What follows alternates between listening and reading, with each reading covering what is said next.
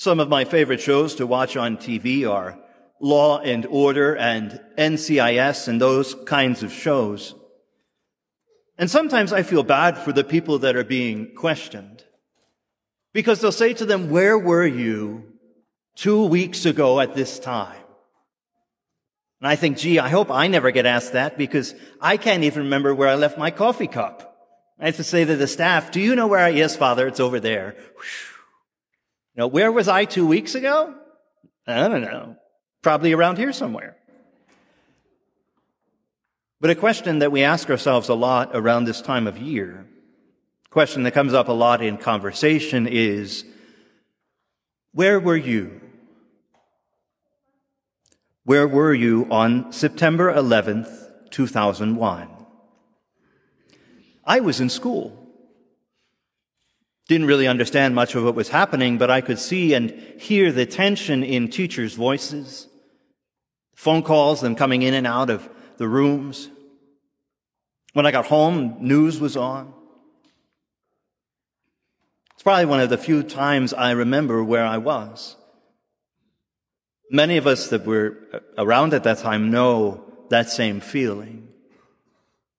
Can describe where we were when we first heard what had happened. But rather than asking each other, where were you? I think really the question that's most on our hearts, I know it certainly was then, and it probably still is today, is talking to God and saying, "Lord, where were you? Lord, where were you on that day? With all your power and your might and your grace, where were you?" Because it seems in those moments in that day and the days that followed, God was anywhere but here.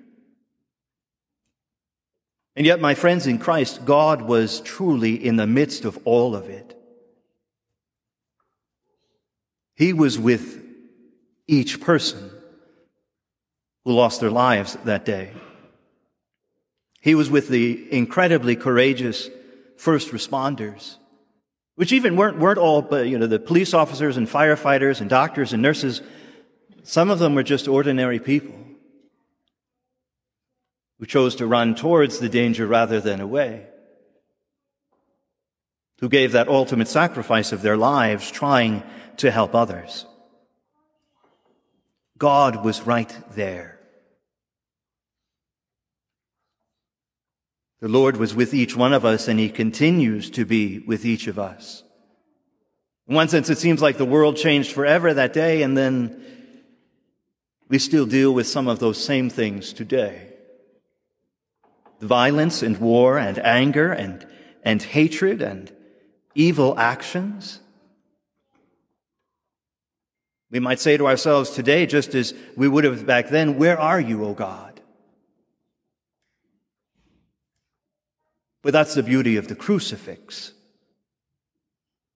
that we know where our God is.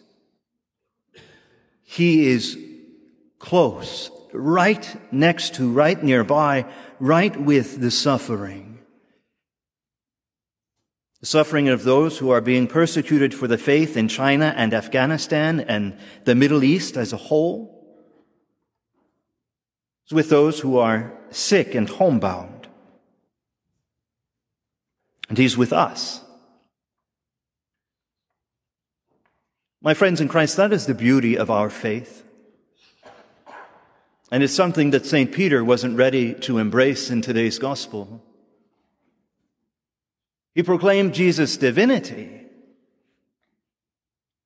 but he wasn't ready to accept His suffering. When Jesus said, "I'm going to suffer and die," Peter takes him aside and says, "Lord, I don't think you know what you're talking about. Doesn't seem like such a good idea." And Christ rebuked him. He actually calls him Satan, the accuser, the father of lies. He says, "I must suffer." Not because suffering is a good thing, it's not. but because he knew if he did not suffer, we would be without hope. And you see, that's what the enemy would like us to believe today. The accuser proclaims that there is no hope, but he's wrong. If you ever read in the news or hear somebody say, oh, there's nothing good happening in this world, they're wrong. Because God is with us. Because God is in this world. The crucified and risen one is with us. I'll share with you a dear friend of mine passed away earlier this week. And I've really been struggling with that. And then I thought of today. And I thought, well, if God saw each of us through that day 20 years ago, He'll certainly see us through our challenges today. I realize this is a heavy and difficult thing to talk about, so I just want to emphasize the message of the gospel is one of hope, is one of encouragement, is one of strength. Christ conquers. And so though we may have to bear our cross, it comes in all shapes and sizes, and it may very well seem very heavy at times. It is only by bearing that cross with the help of Christ and those around us that we will win salvation. So, my friends in Christ, let us take up whatever cross is entrusted to us. It's a phrase from the saints. If you bear the cross gladly, it will gladly bear you to paradise.